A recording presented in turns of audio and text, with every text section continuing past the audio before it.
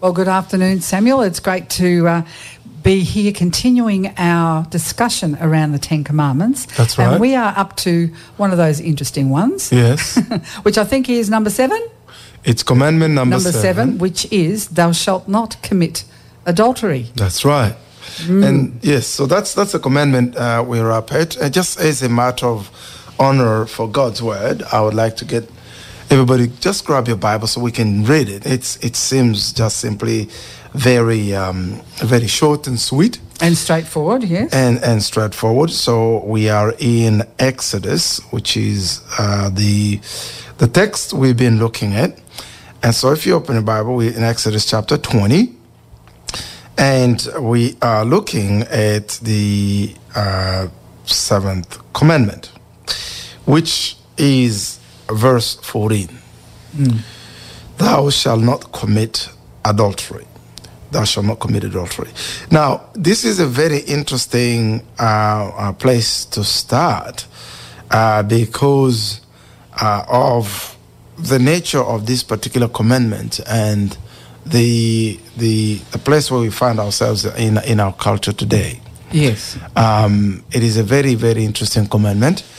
And there are a number of points that need to be made in terms of linking these commands so that you can see that every successive commandment, every commandment that comes after the commandment that we've just finished, has a link. The commandment after has got a direct link to the commandment before it. Yes. Remember when we got to commandment number 5, which was the command that links the rest of the command from the, vertical commandments. So, I'm the Lord your God. That's for commandment number 1. There shall not be to you the God of others. It's commandment number 2. And commandment number 3 is you shall not take the name of the Lord your God in vain. And commandment number 4, you shall honor the Sabbath. Yeah. And commandment 5, honor your father and mother. And commandment 6 is you shall not commit murder. And then commandment number 7, you shall not commit adultery. Now, when you look at, I said like commandment number 5 linked the first 4, which were vertical in the creation of a society, because father and mother is the space within which life is created. Human society starts with families, correct? Yeah.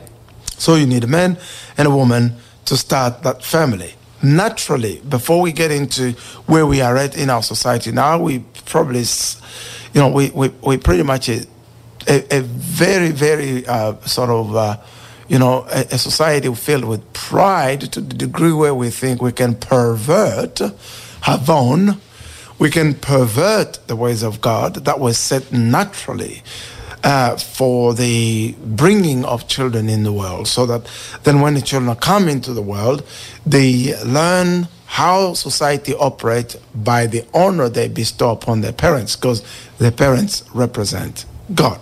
You get that? So that's what we did say that. Yeah.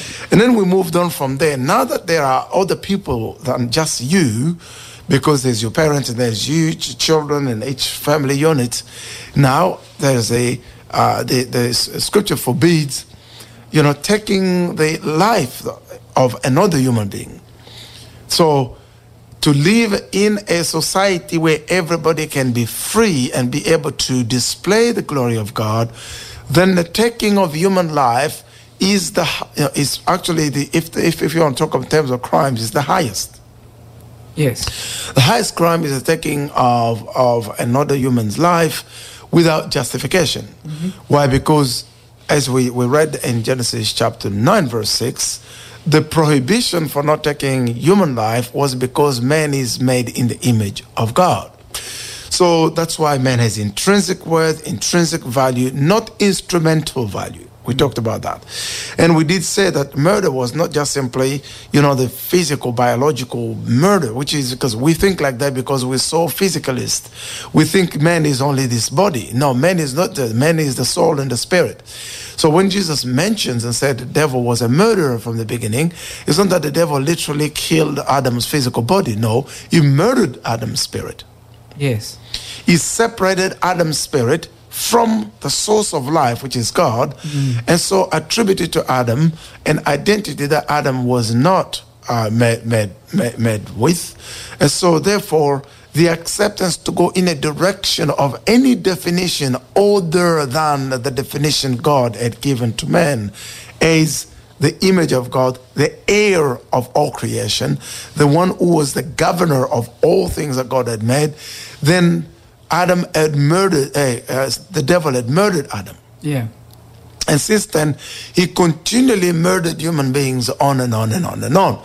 So, and so in that sense, we found that the murdering of the soul, you see, the information it gave to Adam entered his soul, and it had the consequence of separating his spirit from the Spirit of God. Yeah. So in that sense, whatever information enter in the soul of man that doesn't lead the man into the direction that is godly, that is attached to the source of life, is murdering that soul. And so this is why you see Jesus saying, if you say somebody idiot, or you say useless, raka, fool, you are in danger of hell. That was that clear. Yes. So in that sense, when we were finishing the program, for those who were with us on that program that Sunday, it's one Sunday ago, because last Sunday we did Christmas. They heard me say a few things toward the end of the program. I said, where we are right now as society, every piece of information that is introduced in the soul of man, I can think of one. For example, the idea that man can't be man as God made them. People are born in wrong bodies. Yes. All right? This way of speaking is as though it faults the Creator.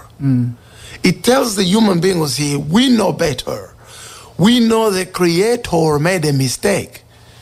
Yeah. Do you remember the devil said exactly the same? The Creator lied to you. Yeah. The Creator is not perfect. The Creator is, and so we say, well, you were born in the wrong body. Who is born in the body? If it's quite a bit of a bizarre mix. If we don't believe there's spirits and there's souls, we don't. We're physicalists, right? We are materialists. And yet we turn around and tell people that they were born in wrong bodies. Yeah. So if the body is not you, who was born in that body? I know. It makes absolutely no sense whatsoever. That's right. Yeah. Why? Because we have espoused ideas that are dangerous to the identity of us. So if you look at where we are right now, I mean, you're thinking, well, you're going to talk about do not commit adultery. Where are you starting there? Because that preceding commandment has an implication in the next one. Yes. So we say to people that they're born in the wrong body. We assume the position of his sovereign to correct his sovereign by attributing to human beings identities other than the identity that God is. So anyone who has taught this, who has convinced other human beings right now to not only believe this and go to the point of denying the way the Creator had made them, to pursue other identity than the one God gave them, this person is actually, unfortunately, the people that follow them are victims, but the people who are teaching this are actually committing murder in the soul of these people. Yeah. This is very serious. Yeah, it is very serious. And the other side of that is that that's taken to the next level, where that person then physically mutilates the body that they were given and created with to make it look like something else, but biologically they are exactly the same as they were created. Yeah, not only biologically, their soul carries that identity of being made in the image of God, and in that sense. So that is the way to look. And I did talk about, the promotion of euthanasia, considering people as a means to an end rather than an end in themselves. So we talk about quality of life, and if you don't have that quality of life, it's okay to go and take your own life. And the physicians and doctors start to facilitate that. The belief that your life is as instrumental value, if you don't have this quality of life, therefore your life is not worth living, is itself a murder of the soul. Yeah. So two things I just pinpointed. It was at the end of the program, and I said it just quickly as passing. Yes. And so then we move into this particular commandment, which is the next commandment. The purpose of this command was the safeguard for families. This is the commandment that safeguard the family. You remember the commandment before it was safeguarding lives that were born out of these families. Because these lives are going to form families too. Yes. So now, God wants to safeguard, because the multiplication of families is what makes a culture, a society, a nation, a world. There be no world if there are no families where fathers and mothers, or men and women, get together, have a child, and then from that child, they raise that child in the ways of God, and that child then get to know their identity in God. Then they go ahead and procreate and raise their kids in the ways of God. That's how you end up with a God world. So the commandments were meant to create a God world. And so therefore, to make sure that the families are safeguarded, the element that makes family in terms of husband and wife, the one thing that God set aside and apart and basically sanctified is sexuality, sexual engagement. Very, very sacred. So God set that apart. Why? Because it's the means by which He introduces human beings in the world. Yeah. Therefore, it is the most sacred act in the whole of the universe. I'm making this statement very clearly.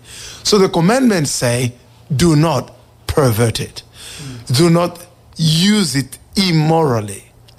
Do not use it any other way than the way I have prescribed it to be used, because it is sacred and sanctified.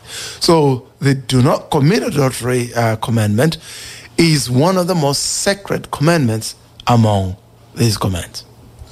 Well, it is great to be able to discuss these things at this level, and it's great that you've opened this up in this particular way and shown how it all follows up. So we'll come back after a short break and we will continue this great discussion on thou shalt not commit adultery.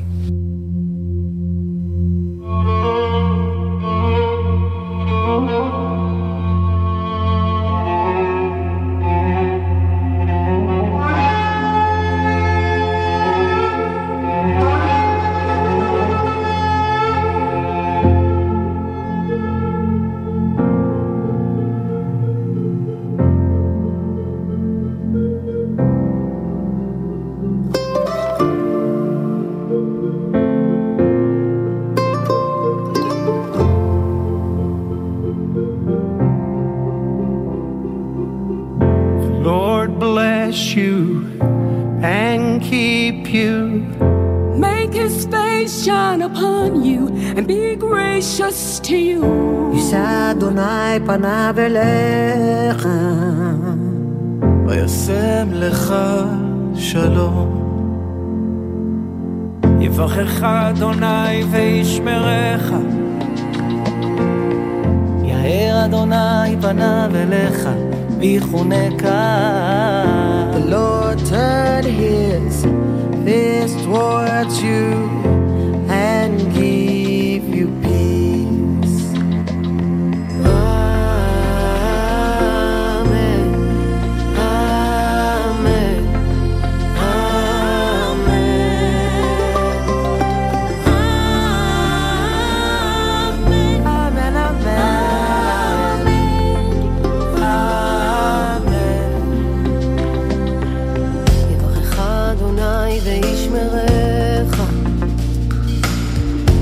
Make His face shine upon you, be gracious to you. Adonai panav elecha And give you peace. Amen. Amen.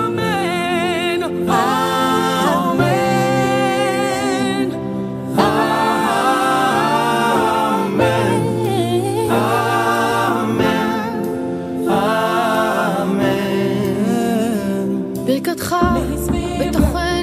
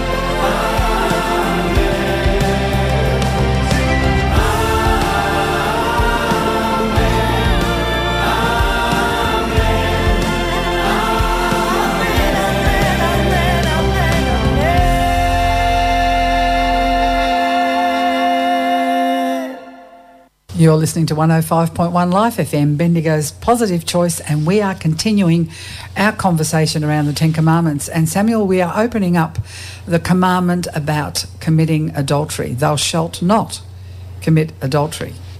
Yep. So I'll let you continue on, because you sort of did a bit of a backstory just before the break, and Yes. we are now going to fully look at what that really means in the context of God's law. That's right. Now, I was saying that, you see, when you read these commandments, the prohibition itself is assumptions of what is permitted. Because the prohibition sets the boundaries. Think about it. There shall not be to you the God of others. Is the implication you are allowed to only worship the God of heaven, the one that created all things. That's right. Yeah. Him alone that you worship. You won't take the God of others. When you say, for example, the commandment just giving you a number of these, you shall not commit murder. It means that any taking of life must be justified. There is cases. This is why we did say it's not thou shalt not kill, thou shalt not commit murder, because murder is defined is the unjustified taking unjustified taking life of an innocent person. So without divine justification, of course, and we have two justifications. It has to be just war or self-defense, and it's the war must be just. Okay, so we did that. So in this case, when it says do not commit adultery, we start by what is adultery? What is the definition? What is adultery? Adultery is the use of sexuality outside the context within which it was defined, okay, within which it must be properly used. What is that context? The context is that men and women were created. So God made men and women. He made them in the image of God. He created them. And so the two would therefore be the engagement of sexuality is permitted only between a male and a female in a bond of marriage. Yeah. Where do you get this? You start from the beginning, because when he's talking to these people, they know what he's talking about. Genesis chapter 1, verse 27 to 28, and I'll show you why, sexuality is sacred. Genesis chapter 1, verse 27, 28, the Bible says, and God, the Lord said, let's make man according to our image, in our resemblance. He created them, male and female, he created them. And then you read chapter 2, verse 24, and it says, for this reason, a man shall leave his parents, and shall be joined to his wife, and the two shall become one flesh. Okay? So this text you find here, Jesus actually quotes this same text when he was asked the question on divorce. Yes. And he starts by saying, didn't you read in the beginning that the one who made them male and female, and for this reason a man shall leave and shall cleave unto his wife, shall leave his parents, cleave unto his wife, and the two shall become one flesh. Okay? So the use of sexuality from a biblical standpoint, this has become anathema in our culture today, because we move the boundary where it used to be. The use of sexuality is only permitted when it is man and a woman in a bond of marriage. That is the only context within which human sexuality can be experienced. This is why this commandment was do not commit adultery, because that is basically the closest you can go. The closest you can go in terms of breaking this command is for a man to go and unite himself with another woman that they're not married to, or a woman to unite herself with another man they're not married to. That one is a way straightforward. Yeah. Everything else out of that is deviation. Consider adultery to be like hata, okay, which is sin. Yeah. And, I said when we talked about the, sin, transgression, and iniquity, yeah. Consider adultery to be hata, sin. Someone has wandered out of their marital bed and slept with somebody else of the same gender as their spouse, men with women, women with men, and they have committed hata. Does that make sense? Yes. Okay. So God is establishing, you guys know where the boundary is, don't do hata. He's not even thinking, don't go to a vow. A vow is deviation. Yeah. Because when a man and a woman get together sexually, their body functions were made for that. Yes. Basically, the body function that engage in sexuality, that is their purpose. They are meant for that. Now, I did say, I'm going to show you why sexuality is sacred. I established that there were 3 fundamental bases or reasons for human sexuality. Number one, sexuality was the purpose of oneness. The purpose of oneness. Yeah. The two shall become one flesh. Yep. It is only in the bond of sexuality that the two becomes one flesh. Yeah. How do I know that? Well, you read Apostle Paul. He's a Jewish rabbi, and he is, he knows exactly what the Torah says, and he is explaining this Toranic, if you will, this Torah concept to the church of Corinth. Yeah. So you go to 1 Corinthians chapter 6, and you are reading, I think it's toward verse 18. Here is the way he writes it. Flee from sexual immorality. Basically, the use of sex outside of its moral context. Yeah, and the moral context of the use of sexuality is man and woman in a bond of marriage. Yeah. That's it. Yeah. The Bible is so clear about this. There is no other confined outside of this. So, it therefore establishes all the sins a man commits are outside the body. But this one, whoever sins sexually, sins against their own body. They use the body outside of the context. All right? Yeah. At which sexuality was defined. So, do you not know that your bodies are temples of the Holy Spirit, who is in you, whom you have received? You are not your own, but you were bought with a price. Therefore, honor God with your body. So, this oneness honors God. The reason why human being needs to unite in sexuality because of oneness. And if you go just a verse a little bit before that, because we never read a Bible verse, here is something that Apostle Paul makes the point here. Now, he said, you say food for the stomach and the stomach for the food, and God will destroy them both. The body, however, is not meant for sexual immorality. Your body is not meant for engagement sexually with someone else other than the person you're married to. Yeah. But for the Lord, and the Lord for the body. By his power, God raised the Lord from the dead, and he will raise us also. So he's tying this, don't sin against your body, because the body is for the Lord, and the Lord will raise the body from the dead. So he's making the point, tying the resurrection, which was the most honored, if you will, hope within a Christian context. So then he goes on to say, do you not know that your bodies are members of Christ himself? That's how sacred your sexuality is. Because sinning sexually is dishonoring the body that belongs to the Lord. That's the point he's making here. Shall I then take the members of Christ's body and unite them with a prostitute? With somebody other than my spouse? Never, never, he says. Do you not know that he who unites himself with a prostitute becomes one with her? Yeah. Wow. So Apostle Paul is using the two shall become one flesh.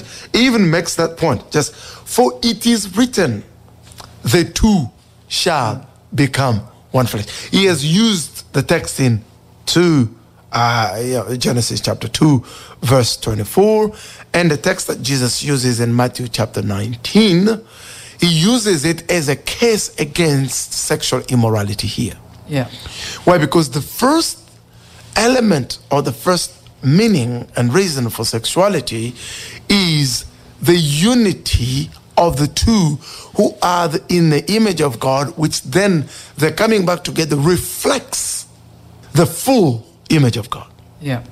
Remember, I did say earlier on that when we see Adam, so the way Adam, means humanity in Hebrew, and Adam means man as well. So when Adam was made, right in him, there was Eve. Where did Eve come from? From the rib. Yeah. The biblical imagery there is to say, basically, the man that God made there had in him, in that humanity, in that. That's it. So that Eve was just one part of him, brought out so the two can unite, and then from the two, humanity can continue to flow. Yeah. So in that sense, when the two unite sexually, the first thing it does is it brings about what the Jews call ehad. If you hear the Shema, O Israel, Adonai Eloheinu, Adonai Echad. Echad is the unity that you find within the divinity. The Son, the Father, the Son, the Holy Spirit are Echad, they're one. Mm-hmm. So the two shall become one flesh, the two shall become Echad. It is a sacred union, sacred unity. And to use sexuality outside this context is to desacralize it. It's serious. Yeah. Just keep that as a point in mind. Yeah. First purpose of sexuality is the unity of the couple, which represent the unity of God. Of God. Echad. All right. Well, we'll come back and discuss that a little bit further in just a couple of minutes.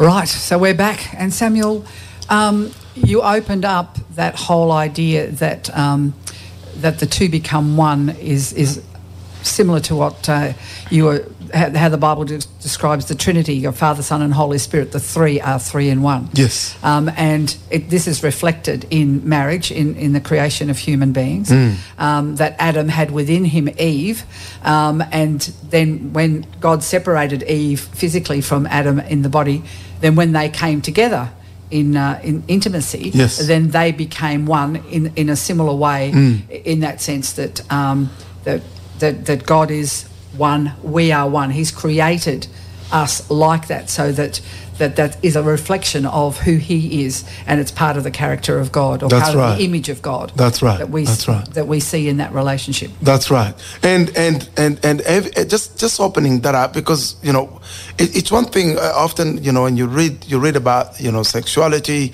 when it's written by Christian ministers or Christian writers, or even sexuality generally, it always starts with an always negative tone. It's like the church is anti-sexuality, it's always like, well, nobody talks about all the beauty of it and da da da.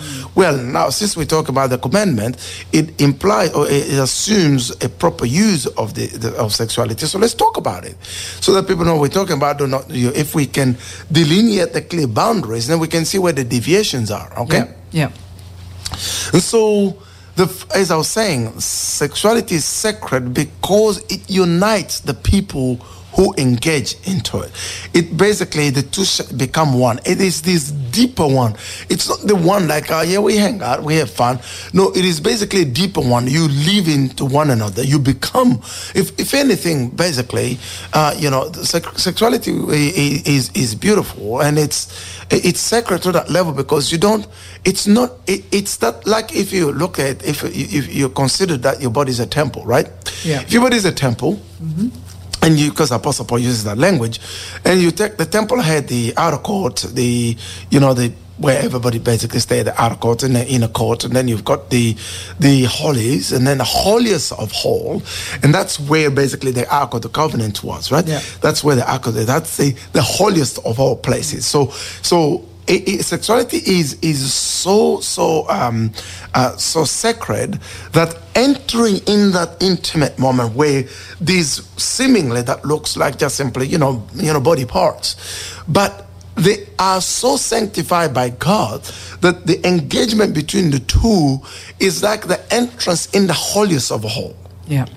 This is why you don't just do it with anyone. You don't just let anybody get into your sacred place. It is and we know this. We know this. People have tried to use what they call casual sex or one sex. There is no such a thing as casual sex.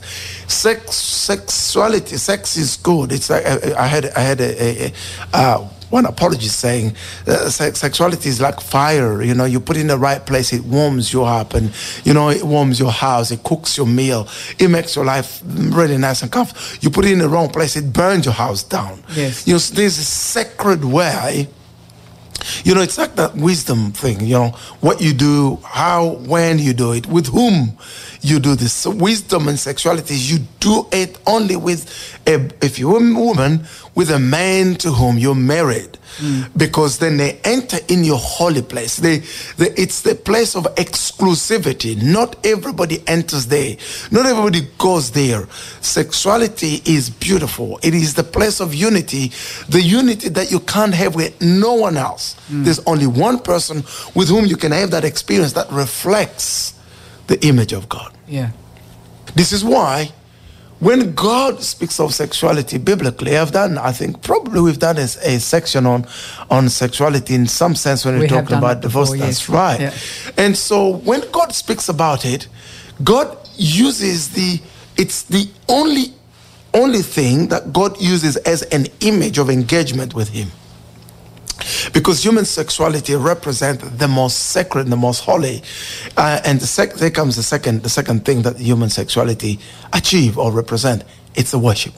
The worship is this reverential place where, when you worship God, you open your heart to reverence Him. It becomes He is the most important. There is no one else, above Him. And so whenever we place something else in the place of God, we worship it, it's like the violation of the second commandment. There shall not be to you the God of others. Do you see how it ties? Yeah. So the use of human sexuality outside of any other context is exactly the equivalent of idolatry. Right. This commandment tying together. Yeah. So as far as human beings are concerned, engagement in sexuality is equivalent of there shall not be to you the God of others. You shall not follow the customs of all the other nations who go and engage in sexual acts in any way, any shape, any form outside the confine of its proper use. The same way the worship of God is only basically dedicated to God and God himself. Yeah. How do you get this image? Well, let's read scripture. Every time Israel went to engage with other gods, guess what the Lord calls it? Yeah. Calls it adultery. Adultery. Yeah. So adultery is the engagement of sexuality with someone else other than your wedded partner, wedded spouse. I don't like to use partner, wedded spouse. Yeah. So, and so when Israel went, if you read Ezekiel chapter 16, let's read that text. It's quite an interesting piece of reading that is really worth looking at. Ezekiel chapter 16 and verse 1. So Ezekiel chapter 16, Ezekiel 16. Let's see if I've opened the proper text that I'm looking at. So that's 16 verse 1. And I'm going to read a little chunk of text here. I'll tell our listeners. The word of the Lord came to me, Son of man, confront Jerusalem with a detestable practices, and say, this is what the sovereign Lord says to Jerusalem. Your ancestry and birth were in the land of Canaanites. Your father was an Amorite. So he's describing the nation. Yeah. That's how nations start. The nation had a father and a mother. Guess who they were? Abraham and Sarah. So when he's saying this, he's literally saying something true. Your ancestry were where? From the land of the Canaanite, and your father was an Amorite, and your mother was Hittite. Okay? And on the day you were born, your cord was not cut, so this is a bit more imagery language. Nor were you washed with water to make you clean, nor were you rubbed with salt. So it's talking about the birth of the nation. Remember when the nation of Israel is born, this is Jacob, is born in Egypt, right? Who cared for this? If anything, people very despised them. Pharaoh rose up and he wanted to squash these people, made them slaves. He didn't sort of look at, their identity, they're God's people, they're beautiful, let me affirm them. He didn't. So this is what God is, this is what actually, is being affirmed there. No one looked on you with pity and had compassion enough to do any of these things. You were thrown into the open field on the day you were born. This is very imagery language, and it depicts that. It's poetic language. It's great. It's poetic prophecy, if you will. You were despised. Yeah, they were despised. Okay. And then I passed by and I saw you kicking in your blood. Okay. And as you laid in there on your blood, and I say, leave. So not a word, I redeemed you. That's what I'm saying. Yeah. The language is, I redeemed you. I made you grow like a plant in the field. You grew and developed and entered puberty. Your breasts had formed, and he's describing her as like a woman.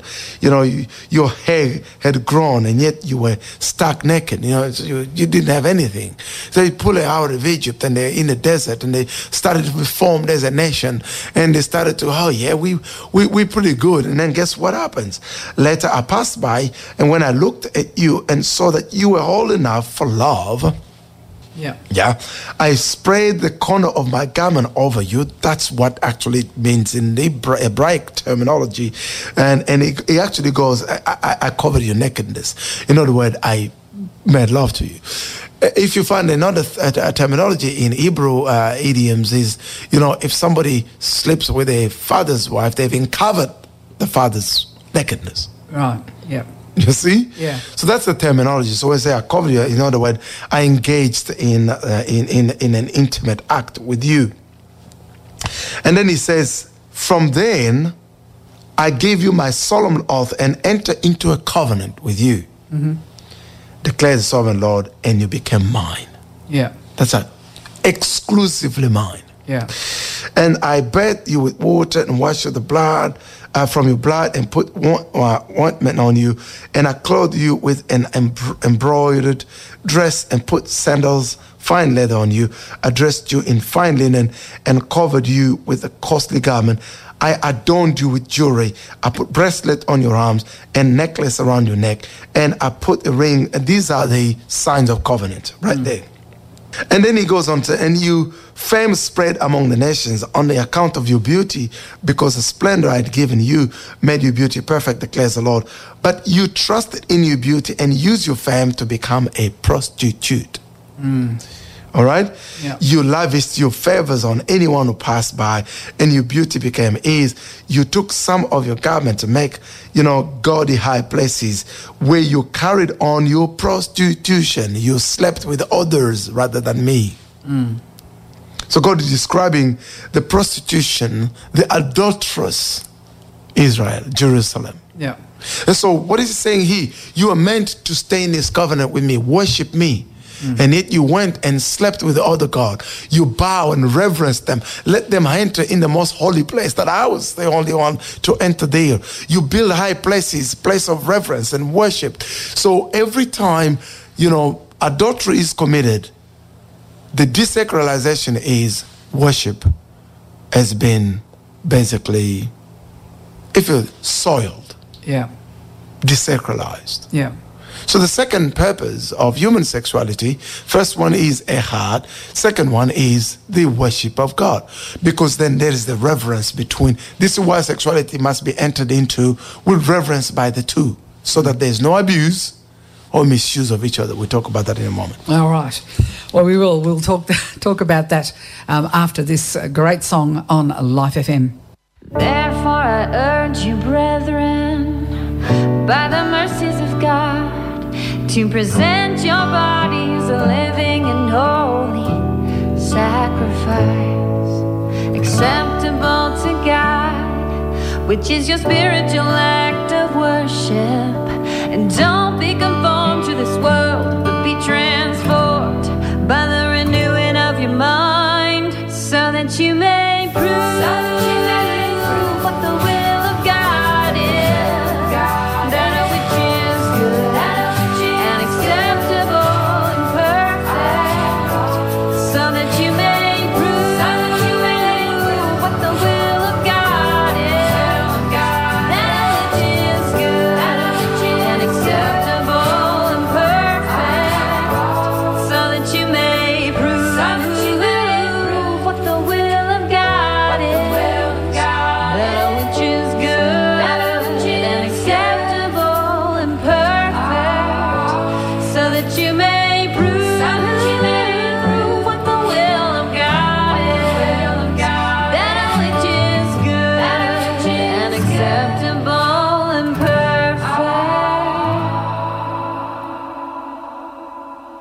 You're listening to 105.1 Life FM, Bendigo's Positive Choice.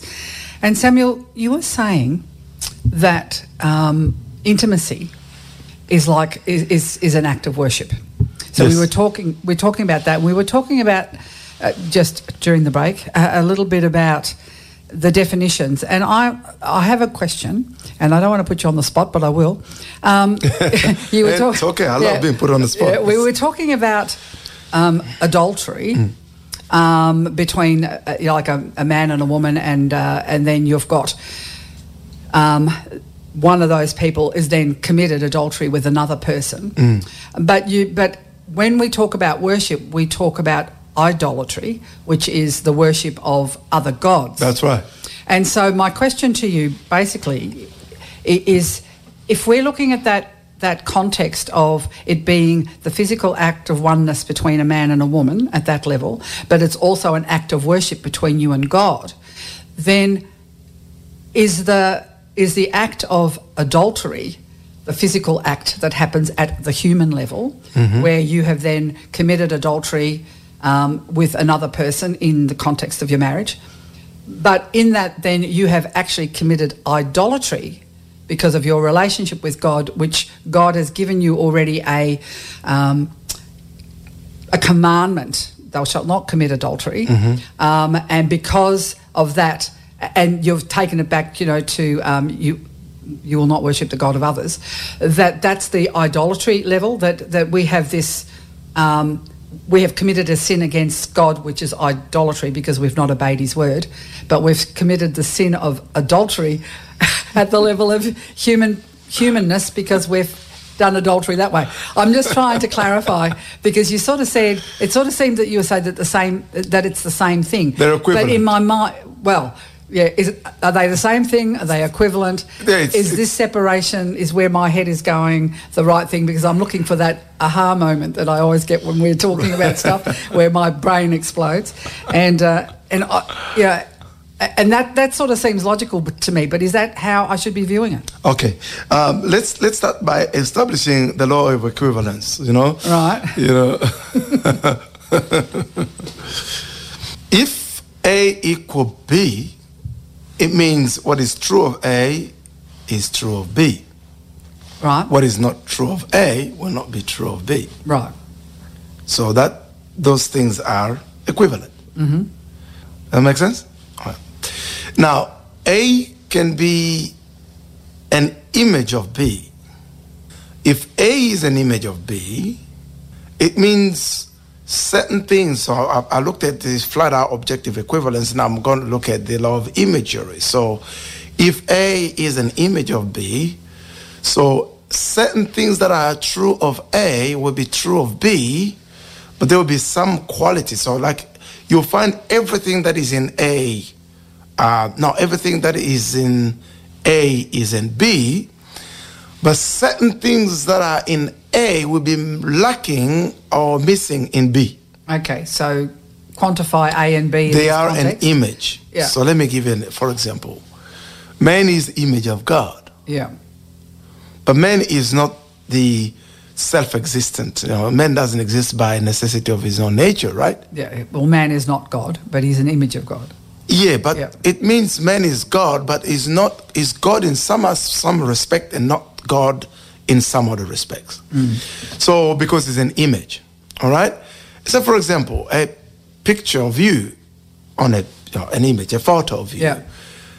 Somebody say it's you in there, but there are certain things that are true about you that won't be true about that image. There are certain things. For example, that image is not capable of rational thought by itself. It's a picture. Yeah. Right? But everything that we see on you is what is in there. But you've got some other stuff that is true about you. Well, you can only really see the physical. You can't see the other aspects of me. This is what happens with metaphors. They will break down at some point. Yes. But they meant to give us, like when Jesus said, the kingdom of God is like a mustard seed. He's not saying that everything that is true about the kingdom of God is what is true about the mustard seed. It's just some aspects of the mustard seed will teach you about the kingdom of God. Okay. You see what I mean? Yeah. So that's the law of imagery. Yeah. So now, when we say worship and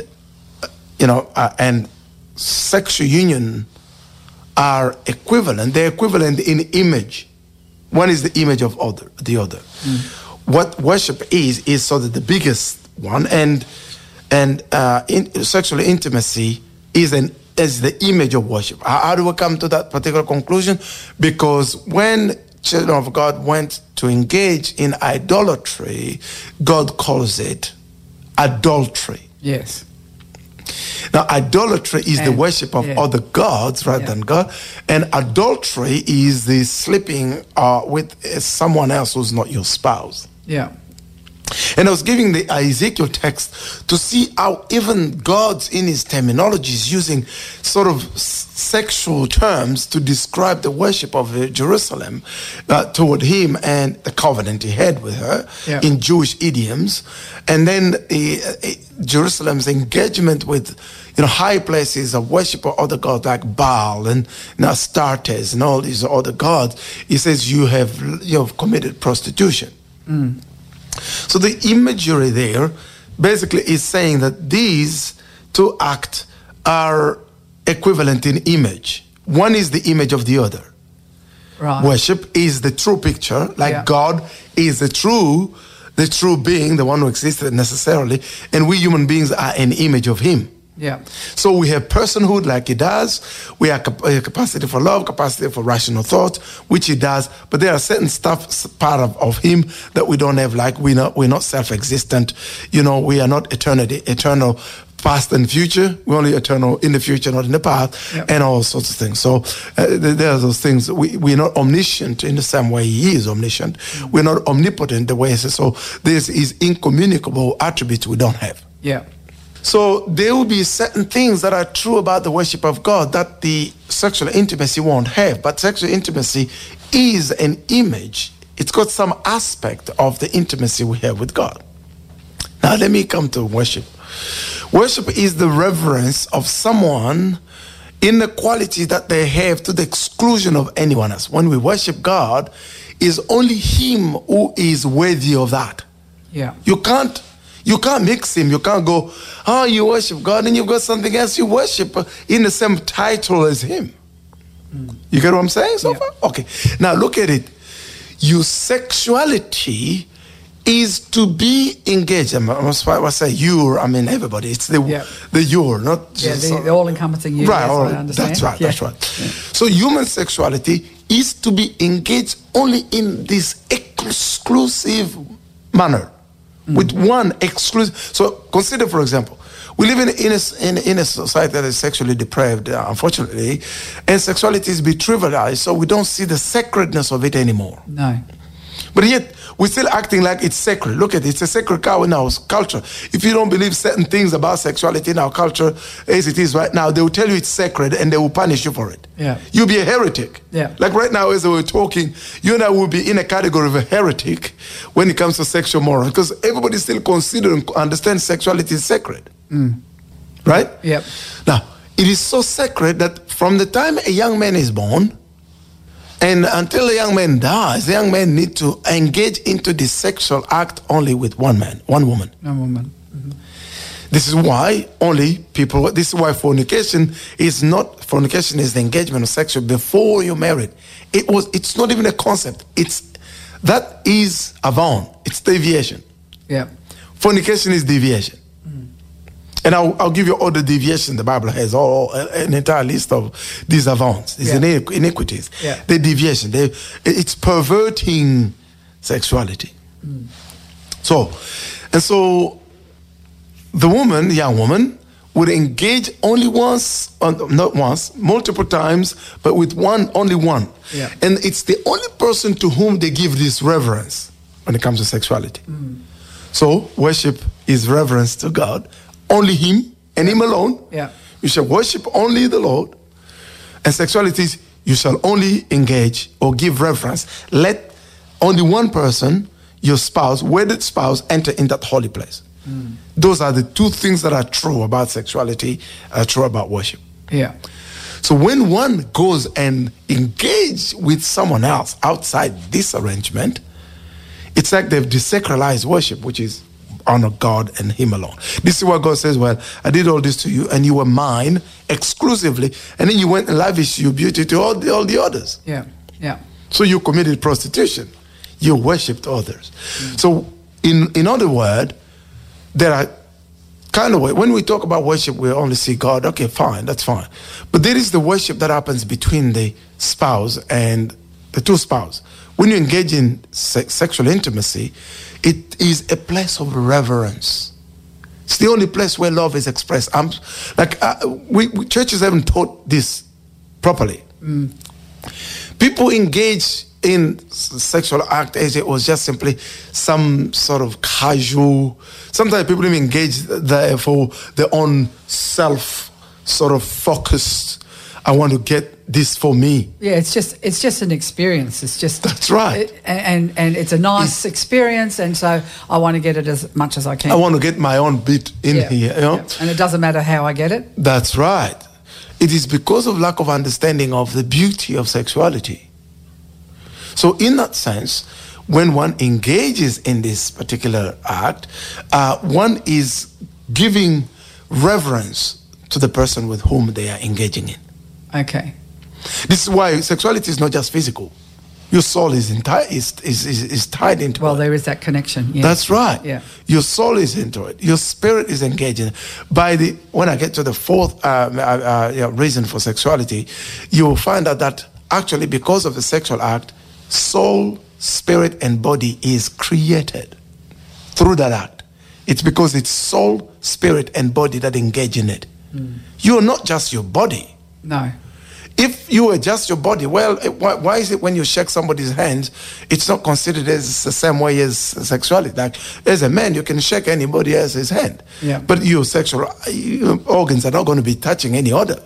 And that's also why it's so damaging. And it's interesting because there are conflicting things being said in culture at the moment around the sexual act and who can participate. Yeah. But a child that has been molested, or even a young teenager that's been molested, they carry that scar, that hurt. Oh, yeah. And there's advertising on the television at the moment, for people to get compensation. Yeah. And even the person that's reflected in the ad shows the agony on his face as an old man. That's right. Still remembering what happened to himself as a child, and it's never been.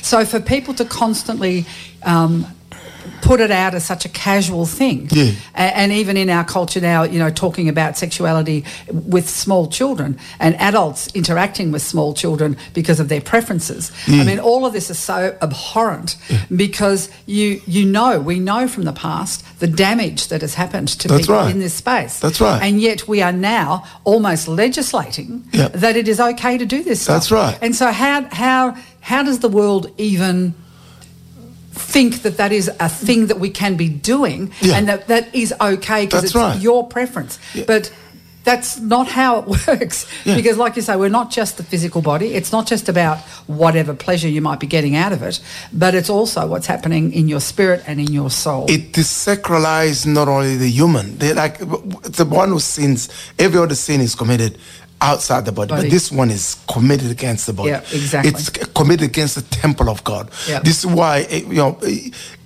being taken advantage of or being violated that way. Yeah. The punishment for such sexual behavior, God had set this to be so sacred that the punishment for such sexual behavior was basically death. Yeah.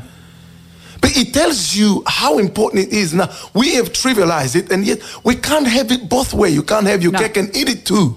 And that's right. And the thing is, when that happens, the death is happening to the person. That's right. Because you've died inside. Because it comes... And you can see the evidence of that with people that have been abused. Hold that thought. We are going to have a look at the deviations as we come back, or you're just about to say something else? No, because now you're leading the program, and we've come to the end of our program today. Oh yes. And so don't run away. We will come back on the next week because this is in a very important area of this commandment. Yes. And so we have to look at it in detail. So I'm not meaning to finish the program for you, but.